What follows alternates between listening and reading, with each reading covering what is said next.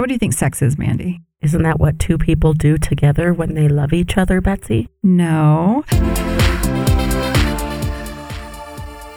So sex is not a function of yes or no, please, I would like that. Advanced warning would have been really nice to have when I was going through my parenting years. I think we would all agree with that. But unfortunately, kids don't come with directions. It's a boy! Or it's a girl. So gender is a social construct. You want them to have the Barbie because that's a girl toy. And I hope you don't feel like you're a terrible parent at this point. Women who are assertive in their jobs come across as bitchy, but men who are assertive in their jobs are just good at what they do. Right, they're CEO material. No, Mr. McLean never cleaned the house. He just stood there and made sure she did it right. You know, they looked at your junk and said it's a girl or it's a boy based on your external anatomy. So I'm a family and consumer sciences teacher, and I haven't had a boy in the class yet. When we look across the board at a lot of the most famous chefs, which is cooking. All male. And when we look at a lot of the famous hairdressers. All male. And when we look at all the famous clothes designers. Also all male. Right. So what happens? Where is the disconnect? Dun, dun, dun, dun. Hey, it's Dr. B. And Mandy Johnson. And thanks for joining us. This is our season 1. It's Not Human Sexuality. And this is episode 3. And today we're going to be talking about sex, assigned gender, gender identity, and gender. As an aside, I want to let you know that my assigned gender and my gender identity match. So that makes me cisgender. And we'll talk a little bit more about that later on.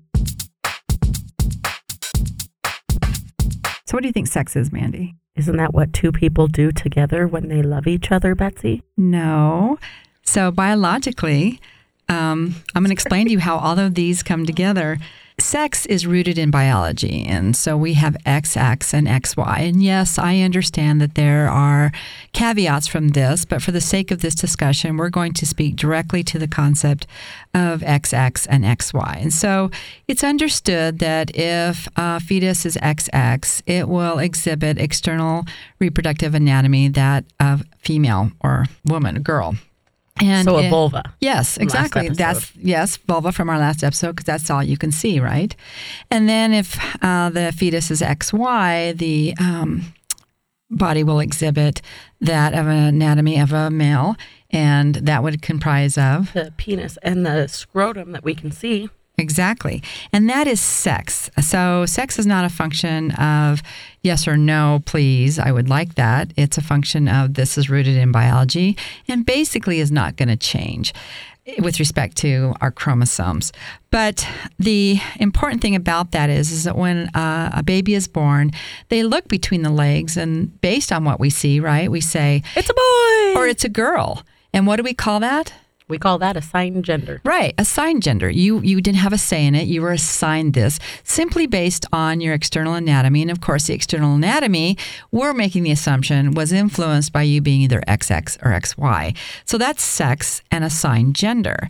But as kids grow up and as they start to develop and their brain starts to mature, and somewhere around the age 2 or 3, they start to develop their own identity of what we call gender identity. And can you help me explain that? I believe this is just the way we feel either as a male or a female. I know when I was a little girl and people said, are you a boy or a girl? I'm a girl. So for you... We're told. Exactly. So for you, your external anatomy... My external anatomy matches my assigned gender. Right. So your external anatomy and your assigned gender and your gender identity match. We call that cisgendered, right? Yes. Everything is the same. But for some people, that doesn't happen, and we'll get into that in a little bit. But that's sex, assigned gender, and gender identity. Now, so what is the concept of gender? Gender is just a kind of a function of masculinity, femininity, androgyny, kind of the way we exhibit our personalities. Exactly. So gender is a social construct. It's something that we are influenced by our surroundings, but also have internalized our gender identity to maybe mold into how we want to express the social construct of gender. So gender is mostly and a lot based in personality. Like you said, masculine, feminine, androgynous, which is androgynous is a mixture of both the masculine and feminine traits. So let's go back to your gender identity. We just talked about how your assigned gender and your gender identity match. We called you cisgender. So what do we call that if we don't match. If we don't match, we call that transgender. Right. And then this person may be classified as gender variant or gender discordant, or we may even call them gender dysphoric. And those are some of the technical terms that we use. But really what it means is the assigned gender, what they saw between your legs in your gender identity, how you feel in your head, don't match. So there you have it. You have sex, XXXY. You have assigned gender. We're going to look at your plumbing when you're born and say it's a boy or a girl. You have gender identity, which is how you feel in your thought process and your expression. And gender is your personality. And that's how that all ties together. But now let's talk about you as a person.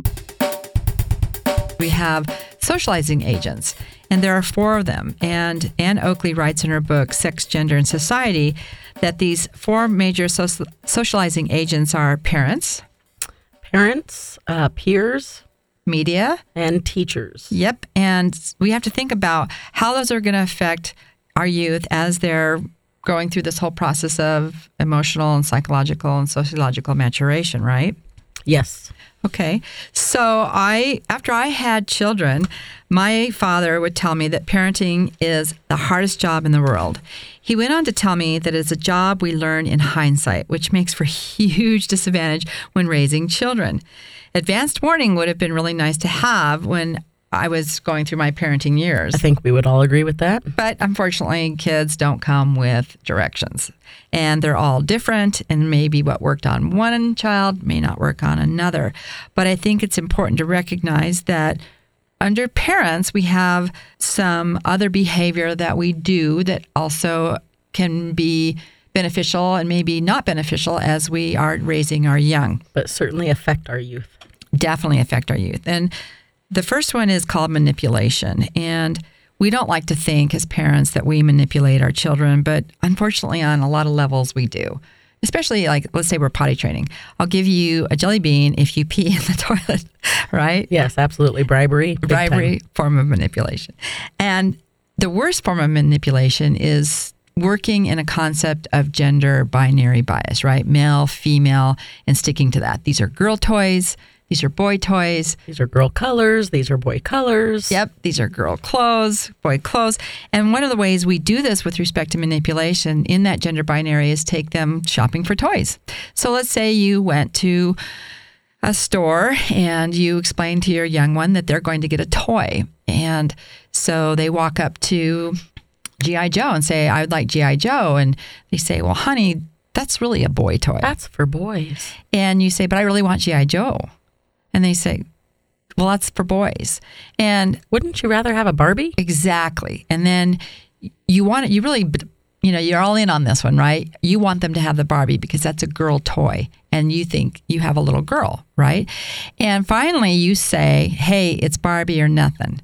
And this little person's going to go, well, I really want a toy, so I'll take Barbie. That is a function of manipulation. And maybe we've all been guilty of it, but I think it's something to be aware of when we're talking about the gender binary and manipulation with respect to expression. I definitely think you see that in the household as well when you say things like, hey, come help me in the kitchen to your little daughter, and the little boy goes outside and helps dad in the yard.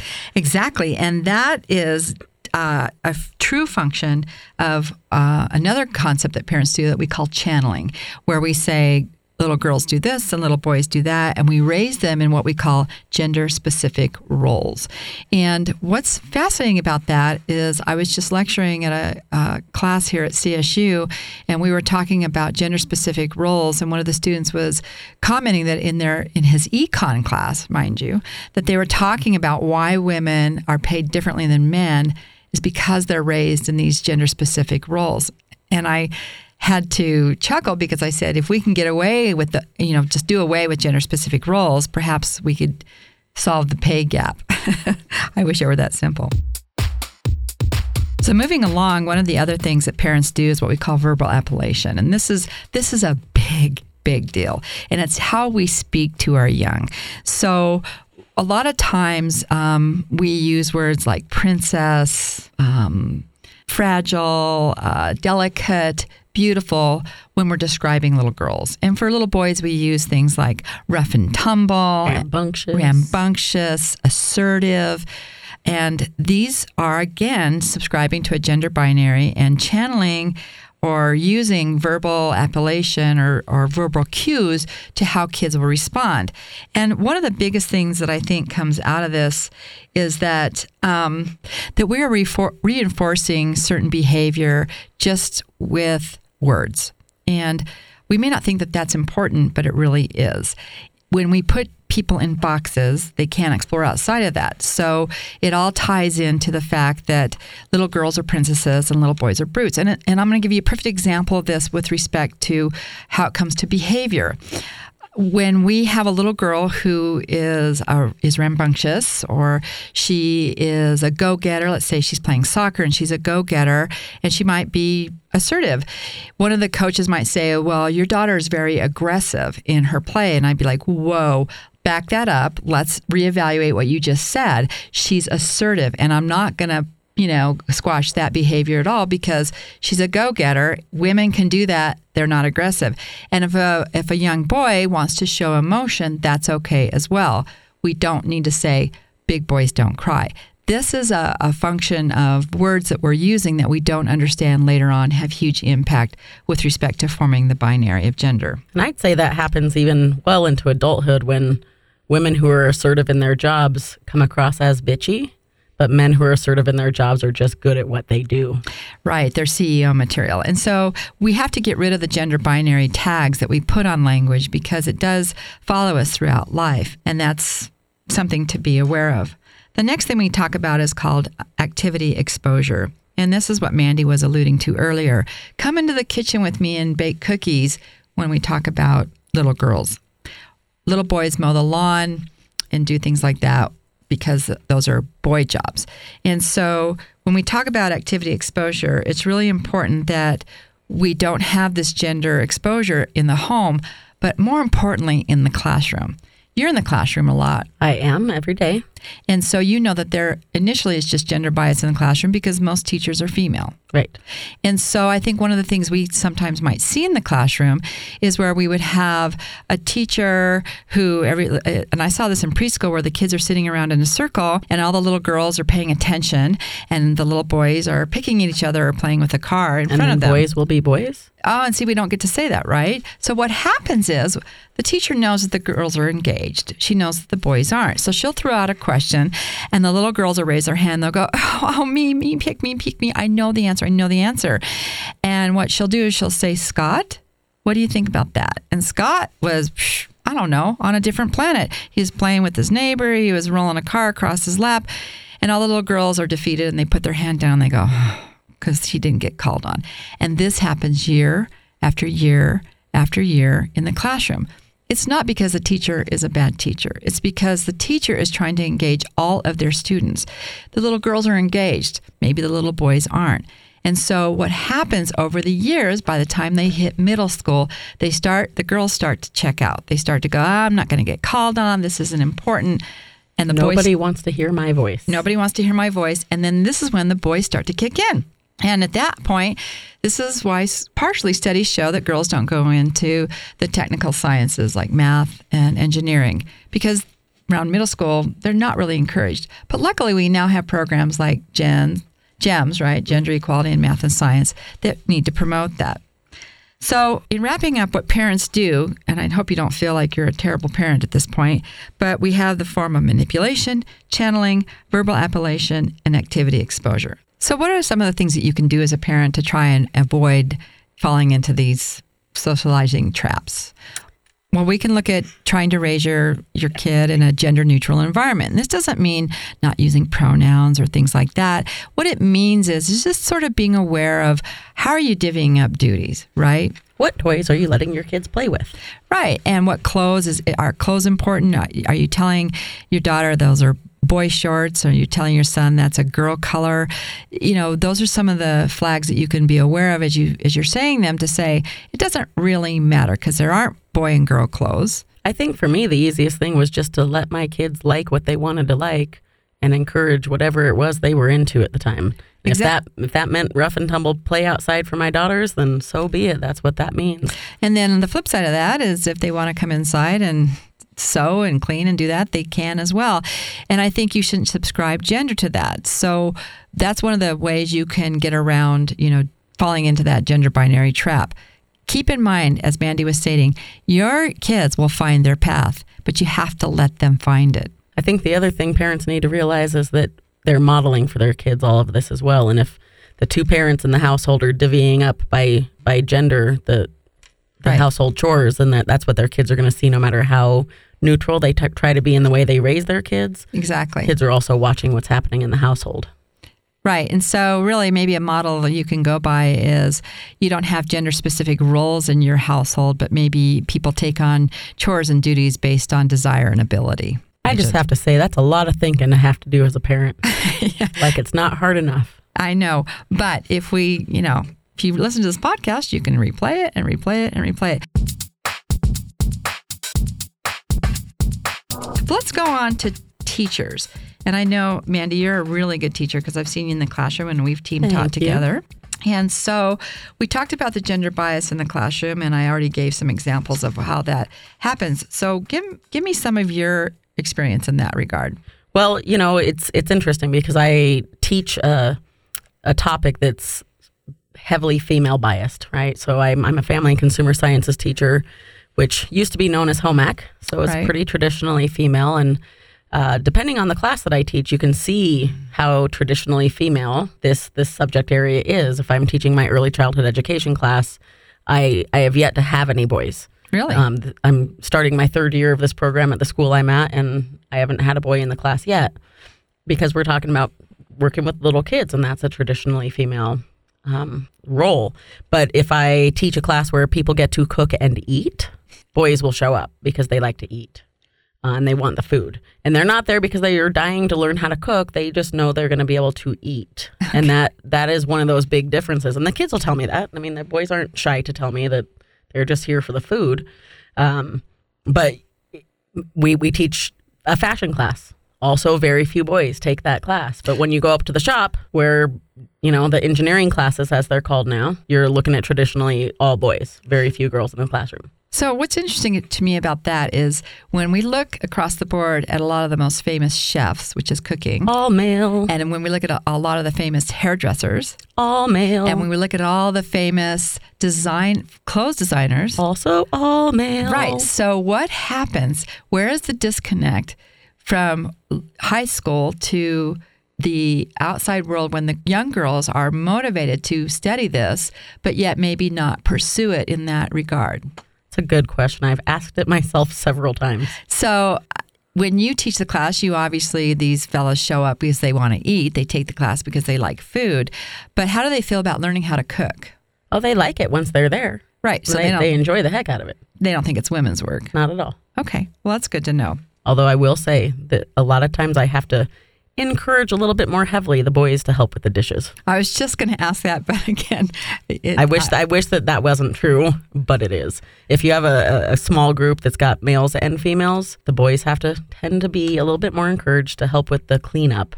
So do you think it might be an interesting sociological experiment of instead of encouraging the boys to not do dishes, but to ask the girls to step back and not jump in to do the dishes? It would be fun to try.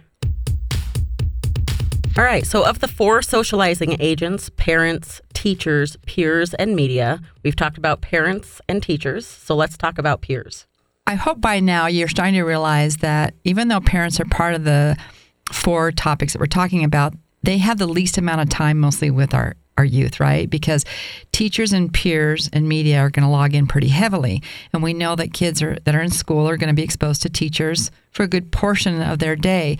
But they're also going to be around peers. And peers at this age has a different definition than when we get older. So peers when we're younger is typically somebody your own age, somebody you usually see in class or hang out with, or maybe a friend down the street. That's a peer. But the important thing to understand about peers is no matter how involved a parent you are, and we know there are a lot of them out there, kids will pretty much rely on their peers for information. Peers have a much bigger influence than we like to admit most of the time as parents. Right. And one of the researchers a long time ago that really looked at that was Joseph Campbell. And if you ever have the chance to read or listen to his documentary on the power of myth, he writes that peer activity often can result in gangs forming because for kids, they're looking for a sense of connectedness and family and ritual. And if they may not be getting that at home, they may form a gang. Now, prior to that, they're probably going to just form a clique because we know most kids don't join gangs. But in that regard, the reason they form cliques is to feel safe and included. But in the same regard, a clique can also reject them, and then they can feel lost and alone. So it's a really rough world out there for our kids, and peers are one of the toughest critics we have. And do a lot of changing of who you are to try to impress those peers and get into those cliques and trying on new personalities to see which one you fit into best. But I see a lot of kids get lost in this in high school, trying to find the right peer group for them and trying to fit in with all the people around them. And it's unfortunate to see how many not great decisions are made just based on peers alone. Okay. And the interesting thing about peers is we have that dreaded thing called peer pressure. Dun, dun, dun, dun. And I think that's what you were referring to, is that peer pressure is a concept that has our youth make decisions that maybe they're really not ready to understand or to be accountable for the outcome because they don't have enough information going in. But peer pressure is the most incredibly formative, manipulative form of being that I think our youth are exposed to. Well, and I think it's interesting because when most people think of peer pressure, they think of some kid saying, do it, just smoke this, just drink this. But really, peer pressure a lot of times doesn't even involve another peer saying something to you. It's just the drive to fit in, and you think you have to do these things to impress these people. It's not that they're asking you to do them. It's not that these kids are out here saying, do the bad thing. But kids are making their decisions based on what they see their peers doing or think their peers might be doing. And a lot of times what they think their peers are doing, their peers aren't even doing. And that is an incredibly valid point. Incredibly valid. When we think your peer is having sex in high school, but really they're not, but that's the gossip going around school. You have peer pressure, well, I want to be like that. But the other important thing that we need to understand about peers is they don't always tell the truth. Wow, isn't that the truth? So basically, they lie to each other. And they don't think they really mean to lie to each other. I think that some of the things that they spew as fact, they actually believe to be fact. And we can thank the internet for that. So let's move on to the final socializing agent, which is the media. And this is everywhere. And by media, I don't just mean music. I mean TV. Movies, magazines. Books, all of it. Yeah. And in my day, of course, and this is dating myself, but it was MTV when they started to hit the scene, right? And so then we had videos to go with the words. And of course, that was based on the interpretation of the artist, right? Absolutely. So when we're talking about the media, and we were talking about gender-specific roles and gender bias, we have a lot of that in the media. We have a lot of gender manipulation, would you say? Yes, absolutely. Okay. And not all songs do this, and not all artists do this. And not all commercials do this. But up until recently, we really never had a commercial where we saw a man cleaning the house. What about Mr. Clean? No, Mr. Clean never cleaned the house. He just stood there and made sure she did it right. Looked good with brute strength. Yes, exactly. But did you ever see him pick up a broom? I did not. Right. But so now we're starting to see a lot more commercials, with men cleaning, dusting, using a Swiffer, right? I've yet to see the toilet cleaning thing, but I don't watch a lot of commercials. One step at a time. Exactly. So if we have our youth that are growing up where men are not cleaning or doing dishes, this might be what you're running into in the classroom because, as you just said, they watch and learn, right? Yeah. And the flip side of that is we don't have a lot of commercials showing girls or women under the hood of a car at AutoZone or building houses. And that might be why when you go to your engineering classes and you look at the enrollment, it's mostly male. Right. And so you can see how powerful medial influence can be on both sides of this aisle. Watch and learn is important. And so medial influence with respect to not conforming to the gender binary is critical in this avenue. So how do we encourage corporations to bend the gender binary and have this not occur? That's a very good question, Betsy. Do you have thoughts? I do have thoughts on that. So I think social outcry is obviously a really good one, right? And one of the things that we see in media with respect to influence is this heterosexual bias, right? Man, women, family, two-car garage, mowing the lawn kind of thing.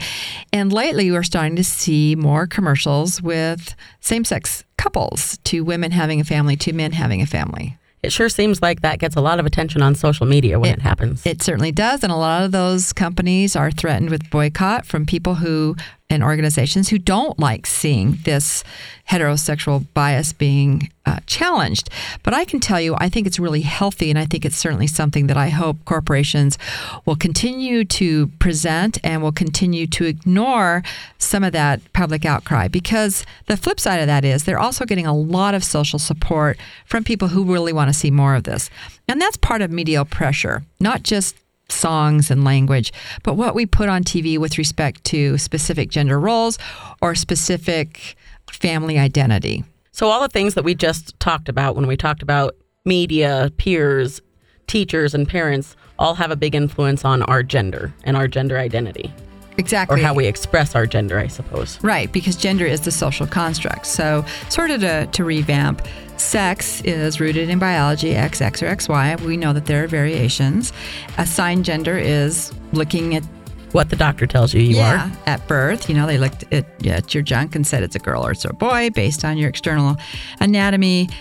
Gender identity is what you identify in your head or your psyche or your disposition. How you feel inside. How you feel inside, exactly. And then gender is the social construct. And all of those are what we talked about with the four socializing agents of parents, teachers, peers, and the media.